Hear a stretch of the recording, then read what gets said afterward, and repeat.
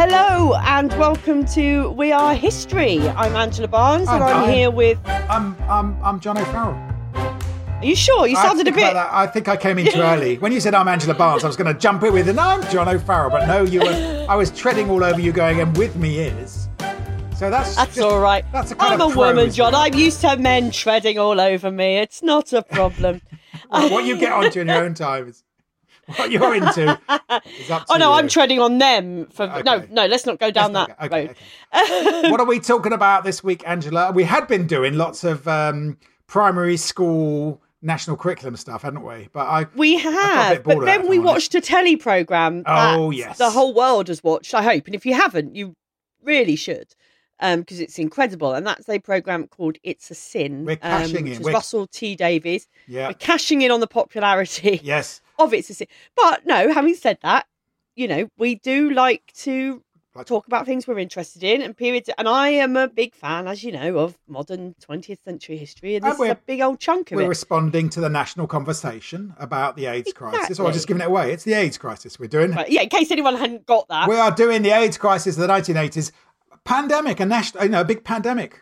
Again, a little bit topical there. When COVID happened last year, and lots of people going, oh, it's the first time in our lifetime we've got lots of my gay friends were going, well, it's the first time in your lifetime. Right, yeah. But yes. not the first time in my lifetime, that we've gone through a pandemic and something this scary. Yeah. So we thought we'd look at the sort of history of the AIDS crisis and particularly focus on the 1980s, which, when it came to you and I both lived through it, John, but I was a small child. I was a student, so by the time AIDS became sort of really known about, I mean, it was around and people were aware of it in the gay community, but I didn't really become aware of it till the mid-80s. So I was lucky enough to be young in between the sexual revolution and the onset of AIDS, and I still have one girlfriend the entirety of university. I mean, it's pathetic, isn't it? Oh, John. All the girls used to go, oh, you're nice, John. You're not like the other boys who always trying to sleep with you. Oh, did you get friend zoned? I was, oh, you're friendly, John. It's rubbish. I was rubbish. I wish I had that time over again. So I'm going to be leading on this one. If you had that time over again, John, exactly the same thing would happen again, I'm sure. So I'm going to be leading on this John, one. you're going to lead on this one. Because Angela did last week. So I've got my script here. So AIDS was sent by Almighty God to punish the sinful of Sodom. Oh, that's the wrong script. That's for my other part. I do this evangelical podcast with I'm in the wrong one.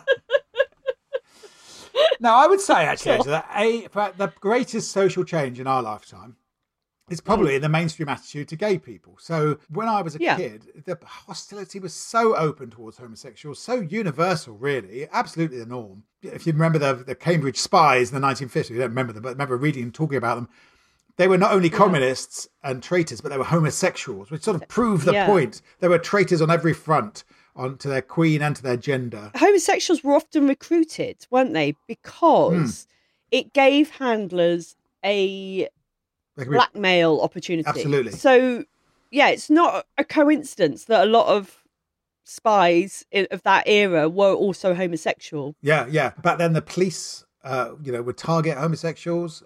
Absolutely. Police would target known gay haunts. They beat up homosexual men.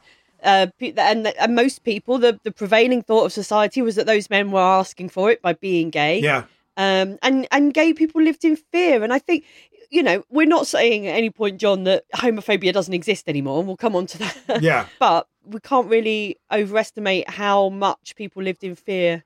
And the self-loathing and the secrecy and people were genuinely disgusted by it. Yeah. Yeah, and because it was so rejected by society, if you were gay, the shame would be too much, maybe, or the self-loathing. Suicides, And there was also a conflation of homosexuality and paedophilia. So it was like, we can't have them working where children are working. So I remember when I was a child actor, which I keep mentioning, but I was a child actor, and there was very strict rules about always being with a chaperone. And I remember my mum saying, who's a very progressive woman, saying, well, they have to be so careful because there's so many queers in the theatre.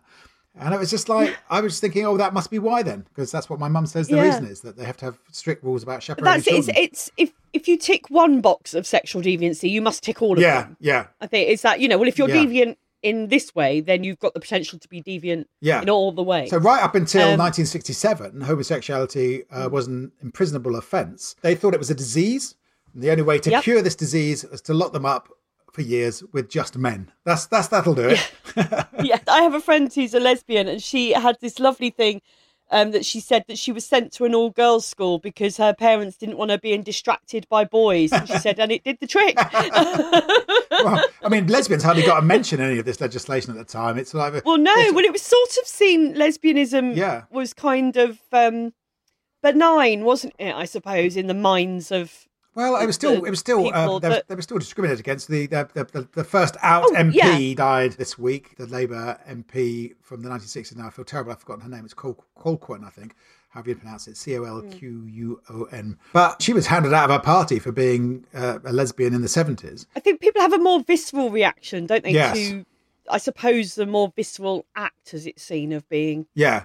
So it wasn't until 1967 that Roy Jenkins, managed to get it through the House of Commons that homosexuality was legalised. That whole debate was couched in terms of we shouldn't punish these people with this disease. And it was legal at 21 in a private place. And so people were prosecuted for sleeping together in a shared house, weren't they? Or in absolutely. And it was passed by one vote. So it shows you that anything more progressive, like age of consent 18 or anything like that, it would have fallen in the 60s. Incredible. I mean, it's worth mentioning here, I think, that, you say about it being framed as a disease. In the DSM, which is the Diagnostic and Statistical Manual of Mental Disorders, which is, it's a US American psychiatry thing, but we use it here in mental health services as well to determine what is a disorder and what isn't. Mm-hmm. And homosexuality was listed in that until 1973. Wow. And it was listed in the International Classification of Diseases, which is the World Health Organization's similar document. It was listed in that, I think, till the 77. Well, but still many places in the world where it's illegal. Oh, but it wasn't just that it was illegal. It was seen as a disease. Framed as a disease is what I'm talking. I mean, still, obviously we've got places now, Russia, Uganda, all sorts of places. Many countries in Africa, yeah. But in the 1970s, there was a slight sea change in the progressive fringes of Western society. Certainly on the left, attitudes started to change. Left-wing councils started to think about equality for gay people. San Francisco, of course, was a great a mecca for people coming out in America. You'd had the Stonewall riots in 69, weren't they, I think? Yes, and then so the notion of gay pride started to become a thing. Gay people sort of started to live their lives in the open. And you thought, okay, we might be on the road to a less cruel existence for homosexual people. It felt like a progression to this point, doesn't it? Towards sort of freedom from fear and freedom of... I mean, there's always the backlashes. To express your sexuality. There's always backlashes. Like the GLC, the Labour Council would have a gay rights officer, and it'd be all over the Daily Mail that your money was being spent on perversion, But no one saw coming that there would be a disease that seemed to be targeting gay men. This was such a weird concept. But it feels like something that a right-wing conspiracy nut that's what they thought. Would come up with. That's what lots of people thought. So young men were turning up in hospitals with diseases that young men wouldn't normally have. So pneumonia. Rare cancers. Yeah, pneumonia is normally only in the very young, the very old. The cancer, Kaposi's sarcoma is the name of the rare cancer that they often got. That's the purple lesions that were a big sign of. And that's not normally young men. And this was in America, wasn't it, in the sort of early 80s, that's where it became, 70s. So it came to attention first. In that population amongst gay men particularly. And the first UK death had been in 81, I think. And then 1982, Terry Higgins died and his partner set up the Terence Higgins Trust. But it took a long time after that for awareness to build. Because it seemed so fantastical. It's like, because nobody was dying of AIDS, people were dying of pneumonia or, these rare cancers. It was men being nursed on isolation wards, like the bleakness of that, because people didn't know what was causing these infections and how infectious they were and why people were rare terrified. Cancers were popping up all over the place. So terrified. And you hear stories about nurses refusing to nurse patients. There's a scene in It's a Sin where and it's based on historical fact, that somebody was isolated in a ward, no one was allowed in, and it was like the sort of PPE just to go in and treat them. There was a conference at Conway Hall in 1983 where Gay Switchboard and the Gay Medical Association organised a conference. They, what the hell is this? They invited an American guest over from San Francisco or wherever.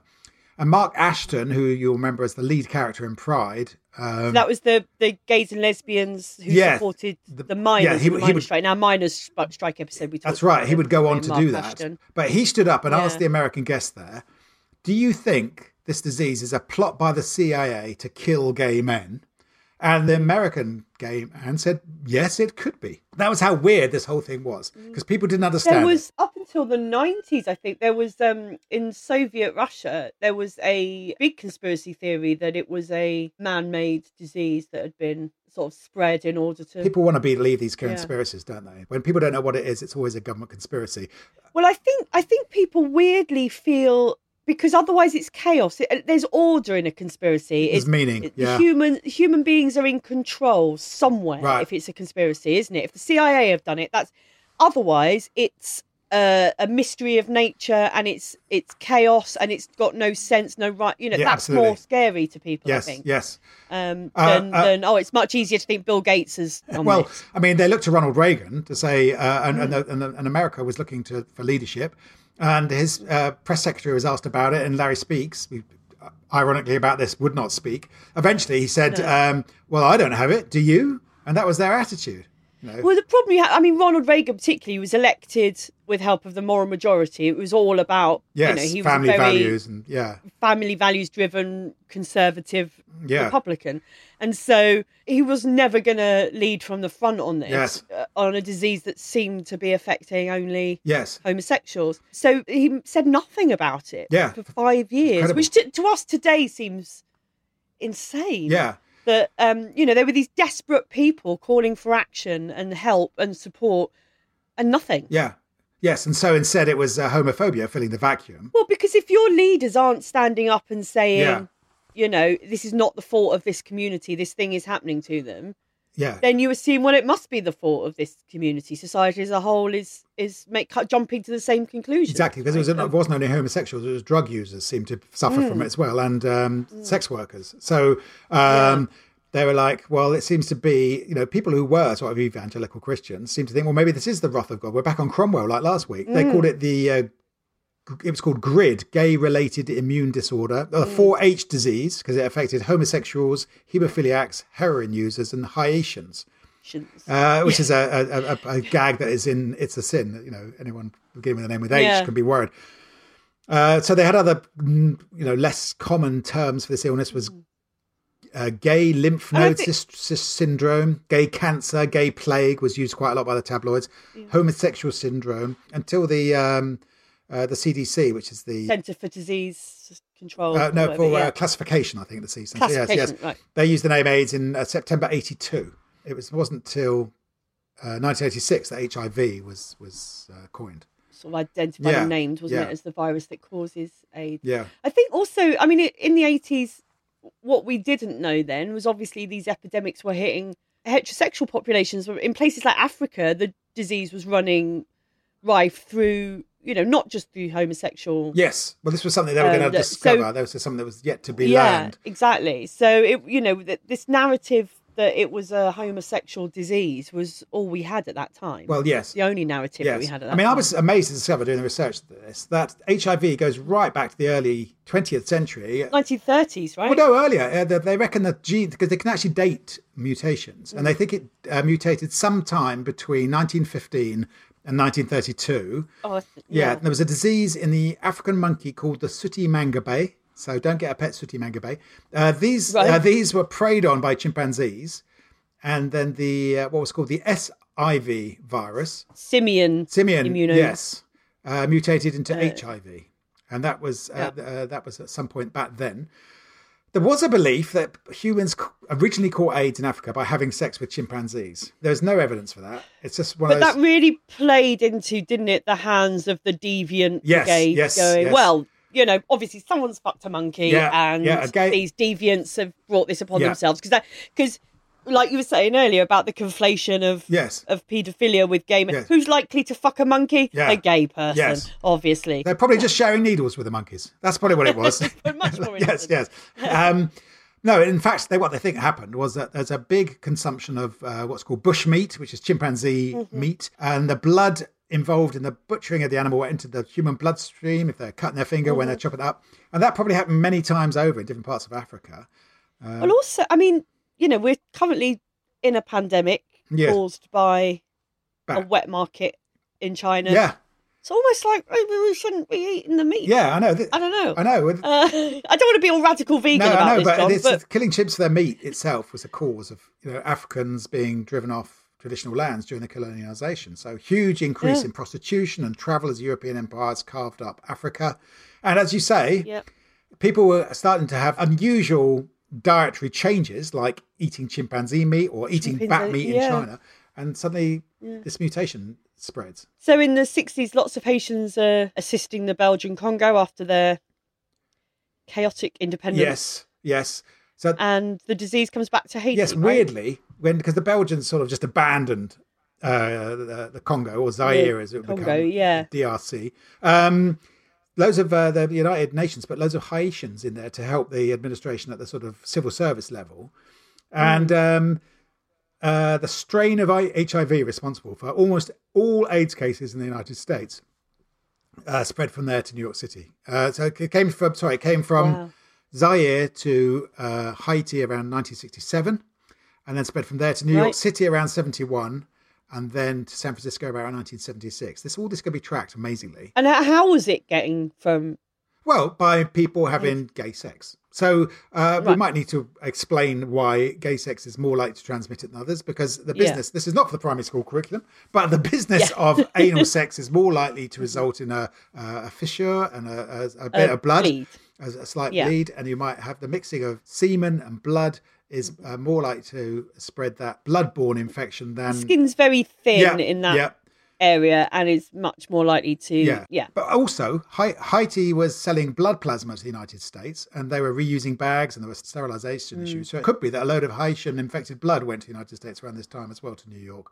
Right. And Haiti was also a sex tourism destination for gay Americans. Right, so there's several routes. Although they do think it all came via this one link. There's a myth, isn't there, of this patient zero? Yes. He was a flight attendant, was it? A French-Canadian flight attendant, and was said to be promiscuous. And he was very much used as a scapegoat for infecting all of America. Yes. The New York Post even described him with the headline, "The Man Who Gave Us AIDS," which is... it's a bit harsh. I mean, horrific. Yeah. Absolutely horrific. Yeah. But research into dating the mutation proved that he was completely innocent of this. And what had actually happened, I think, is he'd been marked down as patient O, which stood for outside of Southern California, and it had been misinterpreted as patient zero. Wow. He had sex with quite a few people on the list of the early cases. There were about 250 cases, and he'd had sex with about 40 of them, because they all said, who have your partner's been?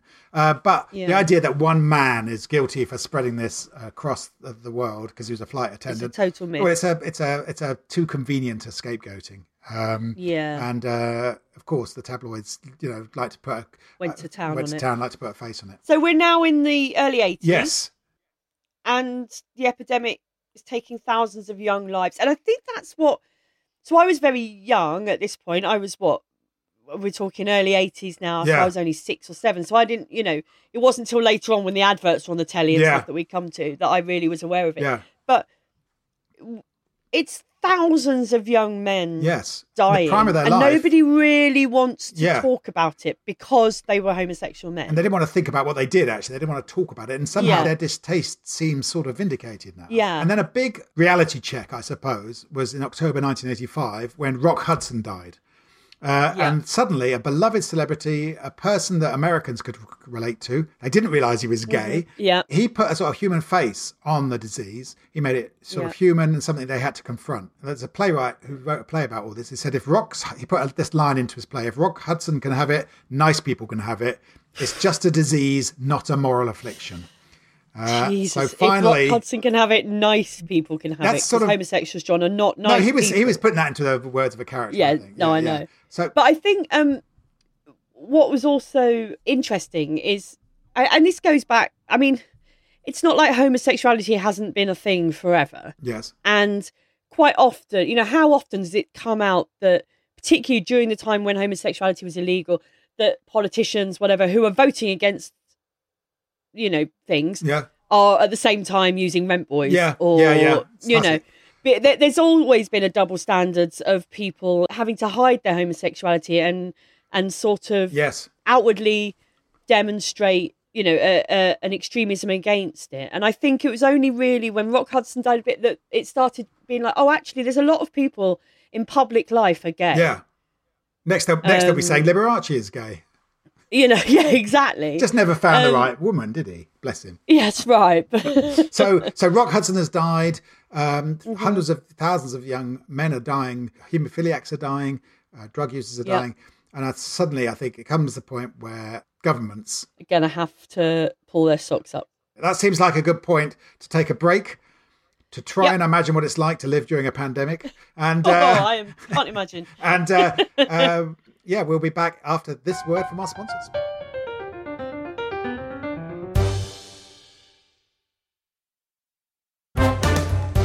Hello and welcome back to We Are History. We have been talking about the AIDS crisis of the 1980s. So we're in the middle of the 80s, John. Yep. And AIDS at this point was a death sentence. No one knew how many people had HIV. All we really knew was if you had HIV, it could lie dormant for years. Yeah. But that was the virus that would cause AIDS. Yes. So HIV and AIDS, I mean, most of us just sort of know this now, but just in case anyone doesn't, they're not the same thing. No. HIV is a virus that can lead to AIDS. Yes. And AIDS, there's no cure and was a death sentence. So AIDS, you don't die of AIDS, you die of something else like pneumonia because your immune system is completely wiped out. It's acquired immune deficiency syndrome. There used to be a great big neon advert on Chiswick Flyover advertising Lucozade, which used to say, Lucozade, AIDS recovery. And they had to change that. It's like, no, it's not AIDS recovery. Lucozade AIDS recovery. No, not AIDS recovery. Lucozade AIDS recovery. Never thought of that. No, that's too much. It's been their slogan for years. They know that, and they thought, oh no, we better change this now. So they took down the big neon flashing thing. So my good friend and neighbour Richard Smith, Arthur Smith, the comedian, his brother is a neighbour of mine, right? And he was the editor of the BMJ around this time. And he's also the TV doctor on Good Morning Britain. So every week he was supposed to be talking about health matters and stuff. And he said to them, look, we've got to talk about AIDS. This is like a massive new deal. This is at this time. Yeah, sorry. And the producer's like... So it wasn't called Good Morning Britain then, no, it was Breakfast TV with Frank Boff and Selena Scott. Yeah. Yeah, sorry. Yes. Yeah, it was, okay, yeah. He was saying, we've got to talk about AIDS. And the producer was like, are you insane? What a family show at breakfast, talking about getting a fatal disease from anal sex. It's like, we're not talking about that. Here's Selena with the dog that's learnt to yodel. Oh, God. But that's the thing, isn't it? Because people were afraid of talking about it in schools or in anywhere. Yeah. Anyone who's worked in health services will know the best thing for any prevention is better than cure. Yes. And the best way to prevent is with information. Absolutely. But when the information involves talking openly about anal sex, suddenly people not so up for the... Well, yes. I mean, we'll get onto that. But Thatcher thought it would encourage people to do it if you mentioned it. She thought it would give everyone the idea. So we'll come on to that. But the atmosphere in 86 was such that the Chief Constable of Manchester, James Anderton, he said that AIDS victims were swirling in a human cesspit of their own making. Which was so he was chastised for that by the Inspector of Constabulary, who said his language only helped the case of left-wing militants. Oh my goodness! So this is what we're up against. Keep that to yourself, James, because you'll just piss off the lefties. Yes. Fucking hell. Yes. So, and then I mean, we're talking now, aren't we? We're coming on talking about Section 28, which I think in itself would be an episode of Real History one day. Yeah. Well, maybe. For anyone that doesn't know what Section 28 is, it was a clause in, I can't remember the name of the act. No, neither can I. It was a Local Education Act, I think, actually. I think Local Government Act. Yes, it was, yeah. And it was a clause in the Local Government Act, which basically forbade the teaching of homosexuality as an inverted commas sort of normal practice. Yes. It was not to be taught as a sort of accepted form of sexuality or an accepted form of family. For example, teachers couldn't talk to their classes about a family that had two mums. No, it sort of was. Yes, it was a reaction. Basically, it was a law written by the tabloids in response to GLC having a special book in school libraries for children who might have had gay parents, and there was lots of pressure at this time from Conservatives for the notion of no sex before marriage. They wanted a world of no homosexuality, no prostitution, in public, and rather than deal with the consequences of reality, they want to sweep it all under the carpet. But at the same time, it was becoming clear that heterosexual sex could also result in getting the disease. Yeah, and so absolutely. There was a sort of battle going on in Westminster between the Puritans, and the realists. Yeah. I was working in Parliament this time. I was a research assistant to Alf Dubs MP, and we shared an office with Frank Dobson, who was Labour's health spokesman. And I remember I was 22 years old, or 23 maybe. Frank Dobson, it's up to him to come up with Labour's reaction to and put pressure on the government. He came in after reading all the stuff, and he just went, "You won't stop people shagging," and that was his. Yeah. That was his line. That is the bottom line. But this has always been the problem with sort of conservative thinking, isn't it? Is that they make policy based on moral obligations that people don't adhere to. Absolutely. And it's pointless. We know that from, the war against drugs. People take drugs. So what you do is you make that safe. You make sure people have the information they need. You can't be a libertarian on one hand and then saying, but don't take drugs. It's such a load of contradictory, hypocritical wank. Yeah. And particularly in Westminster, I mean, Christ, Tory politicians in Westminster telling people not to use prostitutes and bloody not to engage in. Are you having a laugh? Thank you, caller. We were actually discussing the homeschooling, but thank you for your call. But you know what I'm saying. I do. And this, that's what Frank Thompson was saying. On not accepting. Yeah, exactly. That's what I mean. That people aren't going to stop having sex because Margaret Thatcher tells them not to. Exactly. If anything, it's just going to turn them on more. Well, having a dominatrix telling them what they must and mustn't do. So I went to the public gallery in Westminster and saw him give his speech in Parliament. And it was basically a longhand way of saying, you won't stop people shagging. Meanwhile, in the government, the same debate was being had. And the health minister at that time was Norman Fowler, who is still around. He's today the Speaker of the House of Lords. But he actually listened to his advisors. Most importantly, Sir Donald Acheson, who my neighbour Richard Smith says was the real hero of the hour. He was the chief medical officer. That's right, yeah. And he was lobbying hard. He was their Chris Whitty. He was lobbying hard for a very strong campaign. He said millions would die if the message didn't cut through. And that is, he was really saying this could be an absolute disaster. Thatcher was squeamish about it, right? Thatcher thought telling people about risky sex would make them... Yeah. Like people didn't know risky sex was a thing until you told them about it. I don't think she did, Angela. I think between you and me... Just because she didn't. She had sex once and had twins, and that was it. Oh, you made me think about Margaret Thatcher having sex, John. I need a moment. Do you not do that very often, Angela? All the time, John. It's the only way I can get going these days. So she wanted all this rude stuff taken out of the posters, the advertising campaign that they were drawing up. But she wanted the opposite of the message that the government needed to put out. But again, this was a very different time. Condoms were never seen on television. They were never mentioned. No. And no one ever lots of people didn't know there was such a thing as anal sex. Yeah. It was sort of like shocking. But Norman Fowler fought his corner and he persuaded Thatcher. Now, John, just stop you there. Are you telling me that was a Tory minister, Norman Fowler, was good, John? Is that what you're saying? He was doing good. The Tory minister was doing good things? Is that what you're saying, John? I have my Labour Party membership card in my wallet. John, Norman Fowler, good or bad? Come down on the side. Did he do good things or bad things, John? Norman Fowler did a very good... I can't say it, Angela. You can do it. I can't do John. it. Norman Fowler Get it out. You can do it. He was okay, all right? He did a... No, to be fair, I went to an event last year because I know someone who's a consultant, Clive Anderson's wife, Jane Anderson.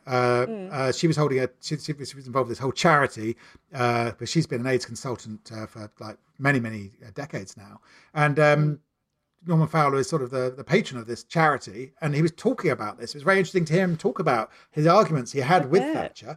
And a different minister in that position, we might have had many, many more deaths and a much less hard-hitting campaign, because he pushed through a campaign against Thatcher's wishes that was very hard-hitting and sort of made everyone sit up. And the older listeners might remember it, in 1987, the AIDS Don't Die of Ignorance. You must have been like 10 or something, or 8 or something. So I would have been, when that came out, I would have been 10. Right. And I can remember, so at that age, I didn't really know what it was about. I knew that AIDS was a thing, and I knew that it was something grown-ups talked about, and I knew it involved something that I wasn't supposed to know about. But it was on telly, the adverts were on telly, the posters were on... The adverts were on telly, and the adverts were, I mean... Scary. Over the top, I think. It's really frightening. So, and it was grave. I don't know, justifiably so. We'll have that debate. No, but the whole point is to shake people out of complacency and say, look, concentrate on this, guys. Yeah. It did, but it also, I think, it didn't help the gay cause. I think that advert. No, that was a debate to be had. That the people most at risk. But I remember watching the telly, and I was with my cousin James, who's 2 years younger than me, so he would have been about 7 or 8. Right. And we were watching the telly, and the AIDS advert came on, and he had a little dog called Casey. Right. And James just watched this advert and just burst into tears. My God. And his mum went, "Are you all right, James? What's wrong?" And he just went, "I don't want Casey to die of ignorance." Little doggy. I don't want Casey to die of ignorance. And his mum had to go, "Casey's not going to die of ignorance. It's fine." I remember that actually when those leaflets came round. I remember one landing on my doorstep. It was in the middle of a freezing spell like the one we just had. Our whole country was frozen up, and everyone gets a leaflet saying you've got to wear a condom. And all the old people were like, "Is that to keep warm? What is this? Do I put them on my fingers or what?" I remember being at a parents' evening at school. And again, these adverts, were starting to be on TV. And a lot on the news and stuff, people were talking about being gay. And it was the first time, I grew up in Maidstone in Kent. It's not like I didn't know any gay people when I was 10. I mean, I probably did, but I didn't know that I did. Yeah. And I can remember being at a parents' evening with my mum. And we were sort of waiting to go in and see the teachers. There were other parents and other kids. And I was sort of chatting to some of my friends. And obviously this subject had come up about, what does it mean to be gay? So I was like, I'll ask my mum. Hang on. So I shout across the room to my mum, like, "Mum, what does gay mean?" And my mum, in front of all these parents, to give her due, she perfectly calmly just went, "Well," she said, "it's when, if you're a girl, you prefer girls. And if you're a boy, you prefer boys." And I said, "Oh, so I'm gay because boys are horrible." And just from that moment, thought I was gay because boys smell, Fair enough. That's good enough reason. I mean, the campaign itself was warning straight people. And it was, that was criticised that, in retrospect, that it didn't do enough, for targeting the population that was most at risk. But that said, not all gays were reading gay news or going to gay clubs and dancing to And that's the other thing as well. We're still not aware of the disease. I think a lot of people think that if you're gay, then you are part of that scene, that community, and not all gay people are. And so while the message was getting out through the Gay and Lesbian Switchboard and the people in that community in that place, there were plenty of gay people across the country that message maybe wasn't getting to. Absolutely. The leaflet gave phone lines. They didn't tell the switchboard charities that they were going to put their numbers on this leaflet. So suddenly these people were overwhelmed with calls. Lots of straight people absolutely terrified and ringing them up and thinking they had it already. Everyone with a bit of a cold went, "Oh my God, have I got AIDS?" And the actual "Don't Die of Ignorance" thing was that there was a John Hurt voiceover, this huge monolith being sculpted. And it turned out it was a massive grave, lilies thrown on top at the end. And it was very scary and, terrifying. I do remember a later advert. I remember, this is probably early 90s now, but then, because obviously the messaging then was wear a condom. That went sort of through the 90s, really, the wrap it up and all of that business. Yes. But I remember do you remember the advert with the old fella and Geronimo? Google this. Do you remember? That's right, the cinema. A condom that World War One. A World War One. It was like a piece of hose. Well, he said it was like taking a bath in your socks or something. Was how he described it. I just remember that. It was a good advert, actually. It was a funny advert. I'm sure it's on YouTube, but I just remember it being. We'll see if we can tweet it out. Old guy going, you're moaning about wearing a condom. Look what I had to use. And it was about 2 inches thick, wasn't it? And reuse it, and he had it in a little box. Yeah, Geronimo. Anyway, just remember that. In April 1987, they opened the first ever dedicated AIDS ward. And this was to be opened by Princess Diana. Yes. Now, this was a big moment. Those staff at that unit had kept their jobs secret from people they knew. They couldn't tell friends and family because people were scared that they might catch AIDS off the nurses. People still weren't really understanding, were they? That there were very specific ways of passing on the disease. And even if people knew that, they didn't necessarily believe it. People didn't want to use the same cups or the same knives and forks, or, that people were paranoid. So still a lot of fear around, a lot of ignorance. But Princess Diana went in there and she shook hands with an AIDS victim. She didn't wear gloves. She was photographed doing it. And so in one photo, really, she killed the idea that AIDS could be contracted by casual contact. And I remember I was just starting out my comedy career at this point. I remember there's a sketch at News Review and Princess Diana is shaking hands with an AIDS victim, and this 10-foot pole came through the curtain with a white glove on the end. And it's got a huge laugh in the audience because everyone's going, that's what I actually was thinking that she might do. But I do wonder, at the beginning of the COVID pandemic, like when Boris was giving it all, I shook hands with coronavirus. But I know. You're not Princess Diana, mate. Don't. And also, no, and you're wrong. Coronavirus can be passed on in that way. Yes. So stop it. So Diana was listening to the scientists. And he wasn't listening to the scientists. Exactly. Yes. So I mean, but I do remember there was a transvestite in a pub I used to go to in Exeter when I was a student there. He's always sitting up the bar. He's an ancient bloke. He was about 70, but he wore a bra underneath and little stockings. And he went to the toilet, and after he went in, one of the blokes went, I'm just going in there to wipe it down. Don't want to catch AIDS off. We all thought, that's a bit much. We didn't think you could catch it like that. But that was still like banter in the pub, do you know what I mean? And I think that went on through the 90s, actually, like using AIDS as a sort of, I don't want your AIDS, or, using it as an awful sort of bit of banter. I had a gay friend in the in Battersea Labour Party, and I remember walking down the street with him, and he had pink trousers on, which is always a clue. And this bloke shouted out, AIDS victim! My God! What a lovely chap. He must have you for dinner. Yeah, but that was what they were up. That was like the atmosphere. Yeah. And so when 1991, Freddie Mercury died, that was our first homegrown British star. I say homegrown. Did he die before or after Kenny Everett? Oh, that's a good question. I remember. I can remember Kenny Everett dying and that being a sort of, I can't remember which was first. I remember Freddie Mercury. I suppose Freddie Mercury is a bigger star, I suppose, is what I'm saying. But than Kenny Everett, really? Sticker Patrol. I love Kenny Everett. Yeah, me too, actually. Yeah, the same year, 91, EastEnders had an AIDS storyline. So I remember that. Michael Cashman, wasn't it? Was the actor? Yes, I remember been a great campaigner. and also it was a big story. Oh no, because the AIDS not storyline. Michael Cashman. It wasn't Michael Cashman. It was Tom Carty. It was the it was Mark Fowler, Tucker. Wasn't it? Yeah, because Michael Cashman was the first gay kiss on. That's right. I don't think they did kiss, but they were a gay couple, weren't they?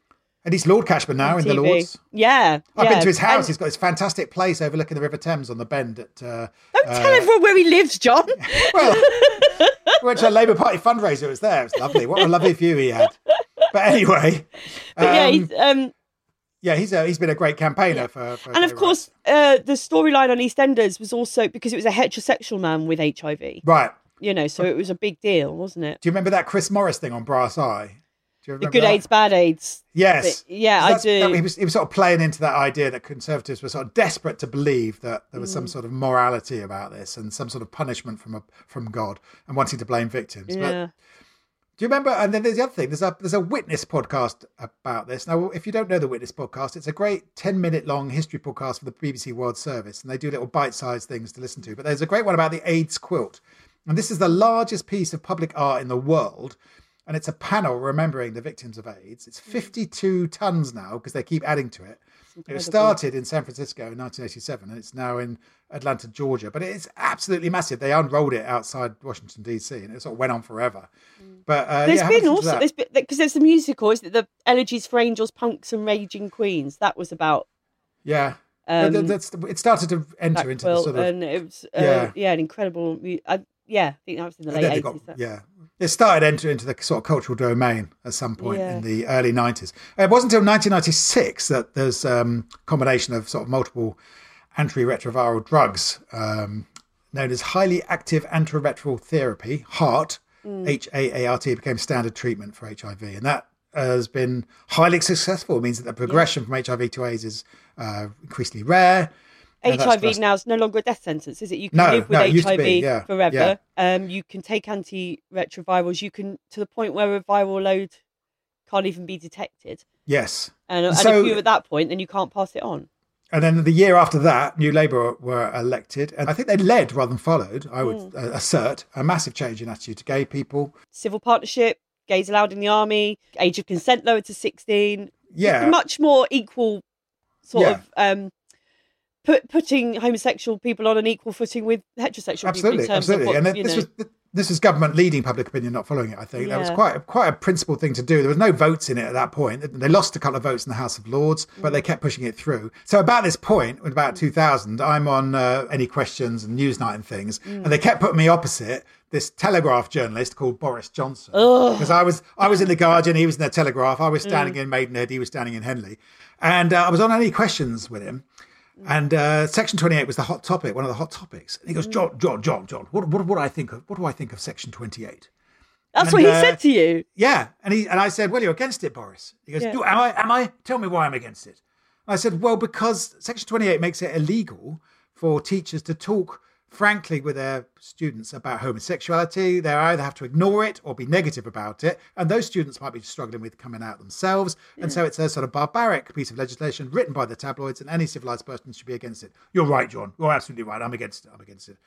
And I thought, great, I persuaded a significant Tory commentator that he's against Section 28. Next, then he goes on the panel, completely supporting Section 28, writes about it in the Telegraph, that he thinks it's a load of nonsense to repeal Section 28.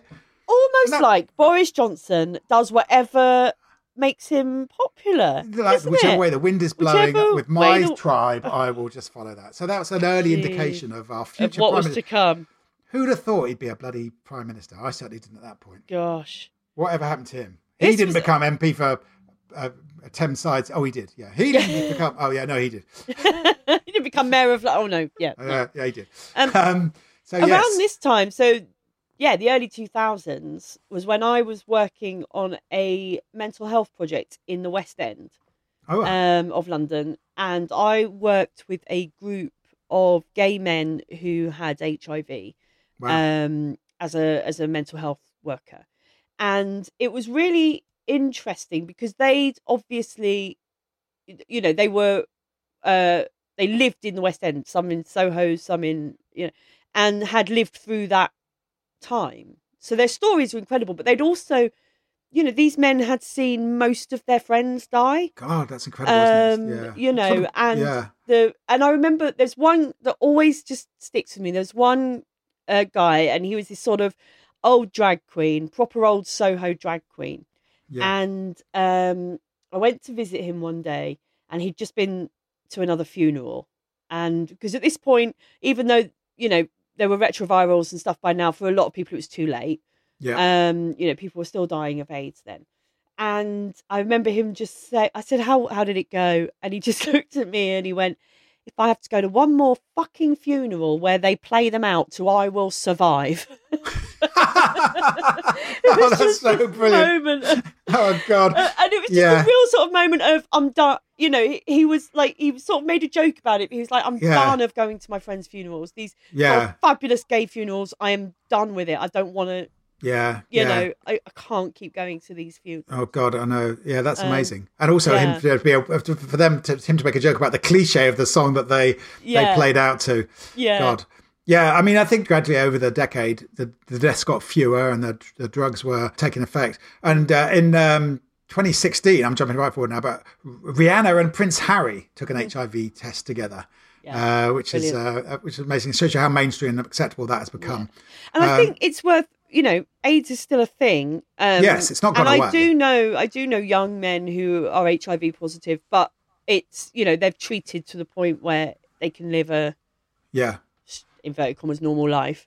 Yeah. But I think we have to remember, don't we, that it's all right for us in the prosperous West where we can afford the medication and where we have the medication available. It's not like that in lots of countries where populations are still decimated by AIDS and HIV. In 2019, they reckon around 690,000 people died from AIDS-related illnesses worldwide, which is an enormous amount, even though, it's compared to 1.7 million in 2004. Yeah. 1 million in 2010. But, 33 million people around the world have died of it. 75% of those in sub-Saharan Africa. So we've been talking, of course, about Britain and America, as we tend to. But it's Africa has really suffered. My geography teacher at school, she worked for the British Red Cross. And she'd done a trip to Africa. She was a sort of health advisor. And she'd gone to Africa with a team to promote safe sex. And I can't remember where in Africa it was, unfortunately, because I was only young when I heard this story. But she told this story about how they were teaching these women how to use condoms. Oh, right. And they had a tree and they were showing them how to unroll them on the twigs of the tree. Oh God, I know what's coming. You know what's coming, don't you? I guess, they sort of went away. When they came back, they just saw trees full of condoms. Oh God. They thought, that's what he's told us to do. Yeah, Too prude. It's obviously a language barrier. And they had to go, no, that's not where you put them.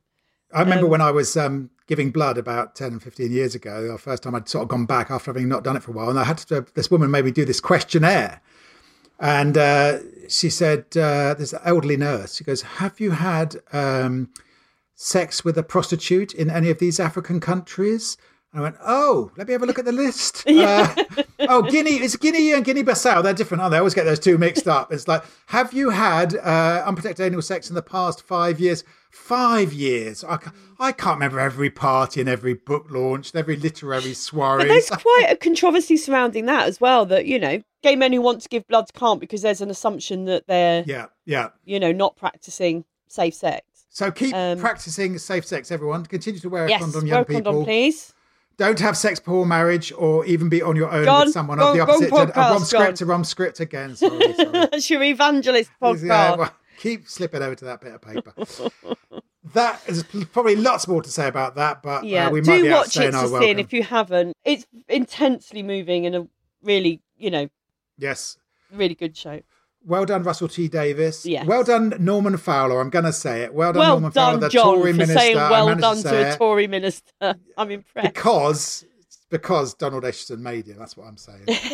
No, he did. He listened to the advice. He listened to the scientists, which is something our government could do with a little bit more of. That's all from wearehistory.pod this week. What is it, John? We.historypod.com. It makes me. How many of these episodes have we done now, John? .podhistory.com. Yeah, that's the one. Well done. Give us 5 stars, you bastards.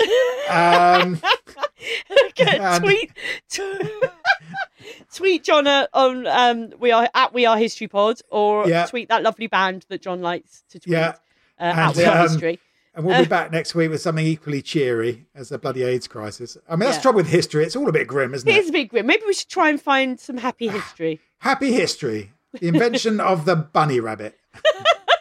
The rampant rabbit. No, that's a different podcast. Yeah, all right, podcast. See you next time. See you next time. Bye. I just don't know why young people complain about having to wear condoms against HIV virus and AIDS. Look what we had to put up with. I called it Geronimo, my friend. Compared with the condoms of today, it was like wearing the inner tube of a cycle. It wasn't disposable like the modern condoms. It was designed to be used again and again. It was like having a bath with your socks on, but it never stopped me in no way.